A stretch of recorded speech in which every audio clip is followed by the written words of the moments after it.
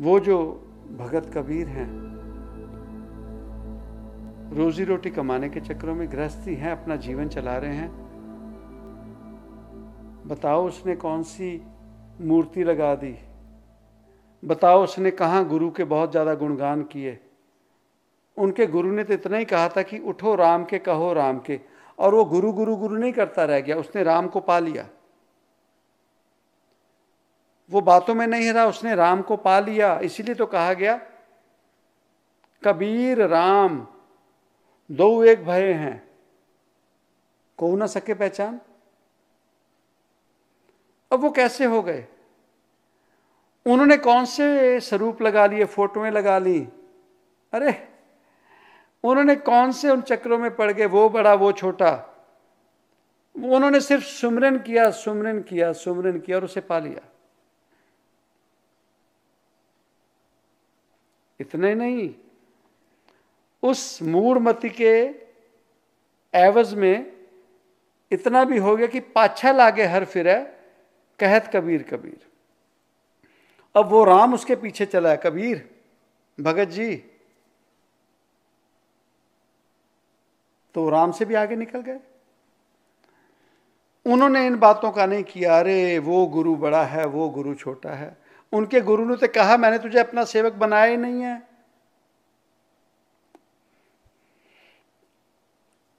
हम तो मिले ही नहीं आपसे। कहते नहीं नहीं आपको याद नहीं है, आपने, कहते ऐसा तो हुआ, वो तो साधारण बात की थी। कहते पर मुझे आपने साधारण से खास कर दिया। कबीर कबीर हो गए।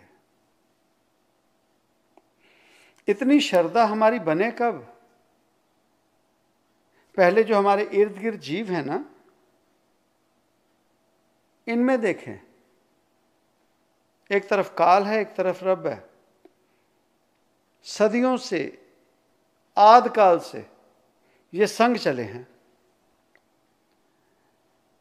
तो कल किसी की कॉल आई, सवाल किया, बाबा जी से बात कर रहे थे, तो कहते हैं कि घरों में नर्क कैसे आ जाता है, घरों में नर्क कैसे आता है, घरों में काल कैसे जीत जाता है, जबकि हम पाठ पूजा करते हैं, घर में सुमरन करते हैं, सब करते हैं।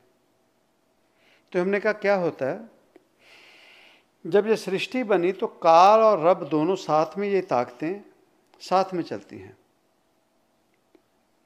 तो जीवन में निगाह मारें, हमारे घर में ही वो काल जन्म ले लेता है, हमारे घर में ही वो काल किसी न किसी रूप में हर एक परिवार में होता है, चाहे वो माता पिता के रूप में, या माता के या पिता के, या बेटे के या बेटी के, या भाई के या बहन के। एक जीव जीवन में होता है, वो घर में सबसे अलग होगा, जो कभी शांति में नहीं रहेगा, अशांत रहेगा भीतर से। घर में अगर शांति भी हो, घर में अगर सभी सुकून में भी हो, उस जीव ने जाकर परेशानी करनी है। कारण कि वो काल है, और जो रब है, रब को उसने परेशान करना है। उसने वो माहौल को छेड़ते ही रहना है। कारण वो काल जो भीतर है, उसने अपने आप को दर्शाना है कि मैं कम नहीं हूं, शांति क्यों है, भगवान क्यों जीत रहा है। उसने आकर डिस्टर्बेंस करनी है। और वो तब तक शांत नहीं होता जब तक घर में अगर दो जीव हैं, वो उसकी बात ना माने, उसके जैसे ना हो जाएं। अगर घर में चार जीव हैं, अगर वो उसके जैसे ना हो जाएं, वो शांति जीव तब लेता है भीतर से जब वो सभी को अपनी तरह कर लेता है। अब उसे सुकून होता है, अब ये सब मेरी तरह हैं, अब ये सब मेरी तरह हैं। पर दुख इस बात का है कि अगर घर में चार जीव हैं, उनमें से एक काल रूप है, तीन रब रूप हैं, वो रब रूप पता क्यों हारते हैं? क्योंकि रब रूप अपना एम, अपना टारगेट भूल जाते हैं। वो तीन मिलके उस एक काल को रब नहीं बना सकेंगे, पर एक काल उन तीनों को काल जरूर बना देता है। कारण कि उस काल का एम होता है, टारगेट होता है कि मैंने जीतना है। और वो जो रब रूप होते हैं, वो इन चीज़ों में नहीं पड़ते। वो कहते चलता चला जा, समझा देंगे थोड़ा फिर आगे चल पड़ेंगे। इस वजह से घरों में काल जीत जाता है।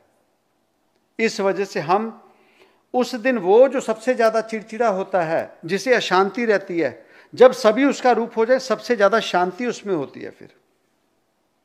फिर वो सबको समझाएगा, बस ठीक है, बस ठीक है। कारण कि वो काल की जीत हो गई, काल जीत गया, उसने तो काल ही बनना था, काल ने जीतना था।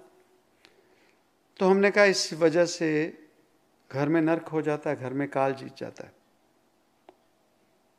कि नहीं नहीं ऐसा ऐसा ऐसा, रब भूल गया, रब निकल गया, रब चला गया, रब की बातें खत्म, सुमरन की बातें खत्म। तो इन बातों को अगर लेके चलते हैं तो गुरबाणी कह लो, वाणी कह लो, नहीं, जीवन में नहीं काम कर सकता। हमें जीवन में समझना पड़ेगा आध्यात्मिकता और धार्मिक, आध्यात्मिक और धार्मिक में फर्क क्या है। आध्यात्मिक और धार्मिक जीव की कभी जीवन में नहीं बन सकती, कभी भी नहीं बन सकती। कारण आध्यात्मिक वो है जो किसी धर्म में, किसी बंधन में नहीं फंसता। वो सिर्फ कहता है कि आत्मा है और वो परमात्मा परमात्मा है जिससे इस आत्मा को मिलना है, दैट्स इट। कैसे मिलना है? उससे प्यार कर कर, अपना टारगेट सेट कर कर कि उसे पाना है, उसे पाना है, उसे पाना है। अब धार्मिक जीव कौन है?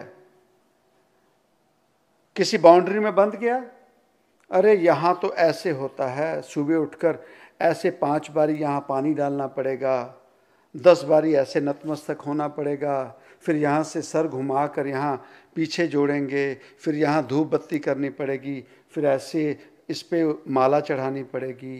ये धार्मिक है। गुरबाणी कहती है रूप ना रेख ना रंग किच त्रैगुण ते प्रपिन। वो ना रूप में आता है, ना रेखांकित किया जा सकता है, ना वो कोई रंग में, जात भेद उनमें नहीं आ सकता। इनसे जो ऊपर है वो रब है और इनसे ऊपर हमारी आत्मा है। जब वो अवस्था आएगी तो रब मिलेगा। अब रूप में रेखांकित कर दिया, स्वरूप में, फोटो में, मूर्तियों में, तो हम उन्हीं में उलझ के रह गए, उन्हीं में उलझ के रह गए। तो जब मोहम्मद साहब मक्का में थे तो तब सच है जो मक्का का पावन दरबार है, वहां अलग अलग लोगों ने अपने रब बनाए थे मूर्ति रूप में। मोहम्मद साहब को इतनी परेशानी क्यों आई? उन्हें वहां से वो सारियां मूर्तियां जो अलग अलग तरीके की लोगों ने अपनी इमेजिनेशन से बनाई थी, उन्हें निकालना पड़ा, निकाला उन्हें। और मोहम्मद साहब ने अपने साथ नहीं जोड़ा किसी को। हमें तो खुशी वो होती है कि जो हमें अपने साथ जोड़े। ओहो, हमें तो वही अच्छा लगता था जो अपने साथ जोड़ते थे, अब मज़ा नहीं आता, कारण हमें तो आदत ही वही थी। नानक कृष्ण वो शरीर में कहाँ मिलते हैं, शरीर में बंधने से मज़ा आता है।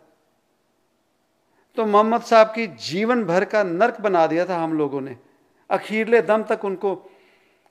तो आज उनका जो धर्म चलाया गया, इस्लाम धर्म, हम तो वैसे घृणा करते हैं ना इन धर्मों से। कभी इस्लाम धर्म, कुरान शरीफ को पढ़ के तो देखें। हम किसी धर्म का प्रचारक नहीं है, अरे कभी पढ़ के तो देखें इन धर्म ग्रंथों को। उन्होंने, मोहम्मद साहब ने समझाया क्या? उन्होंने यही कहा, वो अल्लाह एक ही है, वो रब एक ही है और वही सच है, वही सच है। वो तो चलो पुराना समय हो गया। आज की अगर बात करते हैं तो आज सभी घरों में, सभी जगह पर प्रचलित हो चुका है शिरडी वाले साईं बाबा का। सभी जाते हैं आज उनके मंदिर में, सभी अपने घरों में स्वरूप लगाते हैं। कभी हमने सोचा, हमने पूछा कि उन्होंने कौन सी फोटो लगाई? उन्होंने क्या कहा? सबका मालिक एक। बताओ, उन्होंने और कुछ किया? अब उनकी आरती, उनकी पूजा तो हम जैसे इंसानों ने शुरू की, वो तो उन्होंने समझाया नहीं था। उन्होंने कहा कोई जाति भेद, कोई नया कुछ नहीं। उन्होंने सिर्फ एक कहा, सबका मालिक एक, लोगों की भलाई करो, लोगों से प्रेम करो। और यही मैसेज तो दसम पातशाह ने भी दिया था कि साच कहूं सुन ले हो सबे, जिन प्रेम कियो तिन ही प्रभ पायो। हमारे भीतर से प्रेम तो चला गया, वो प्रेम कहाँ गया? प्रेम रस चला गया। तो बताओ, आज जाके शिरडी वाले साईं बाबा से पूछो कि तुमने कोई फोटो क्यों नहीं लगाई? उन्होंने बिना फोटो लगा के देखो दुनिया को अपने पीछे लगा लिया। इससे हम क्या सीखते हैं? कि सच्चाई कोई और है। मन मारण कारण बन जाइए। मन को कौन मारेगा? मन को कौन मारेगा? मन जीतता है जगजीत। मन को तो जीत नहीं पाए, काल आज जीत के बैठा। तो कैसे पाएंगे उसे?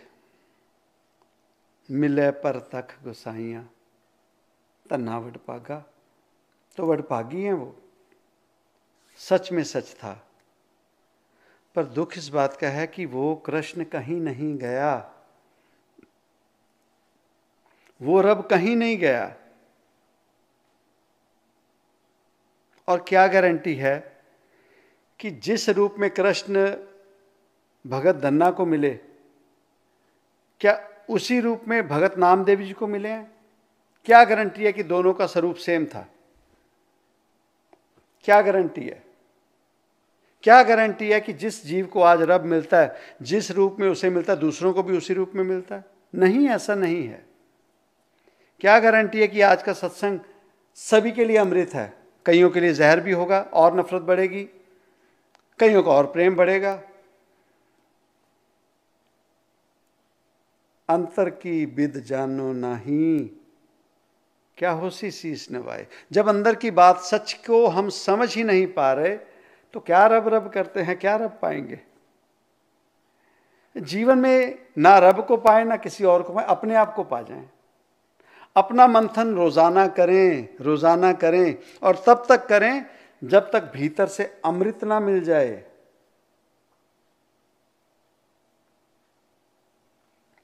कहते ना कि महापुरुष को जीवन में क्यों होना चाहिए? जब ये मंथन होता है ना साध संगत जी, तो इस मंथन में जो हमारे भीतर जहर निकलता है, तो वो समुद्र मंथन में जब जहर निकला था, तो पता नहीं, कहते हैं कोई बेवकूफ सा था, पता नहीं कौन था, जिसे हम भोलेनाथ कहते हैं, वो बेचारा इतना सीधा था, उसने जाकर वो विष पी लिया। उसने वो विष पिया।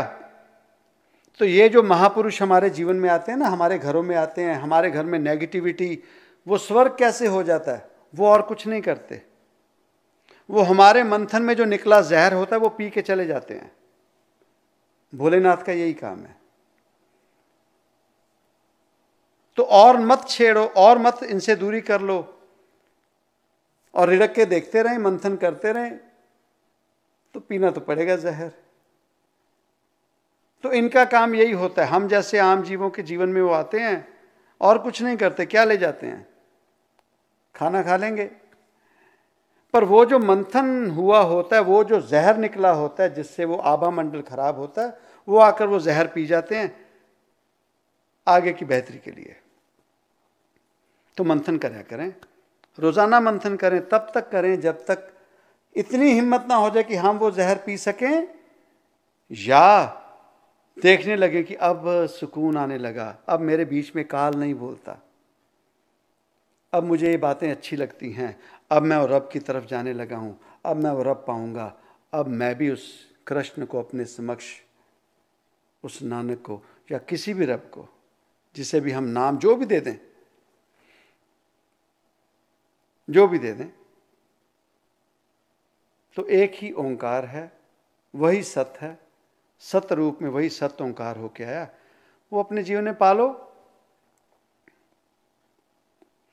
कैसे?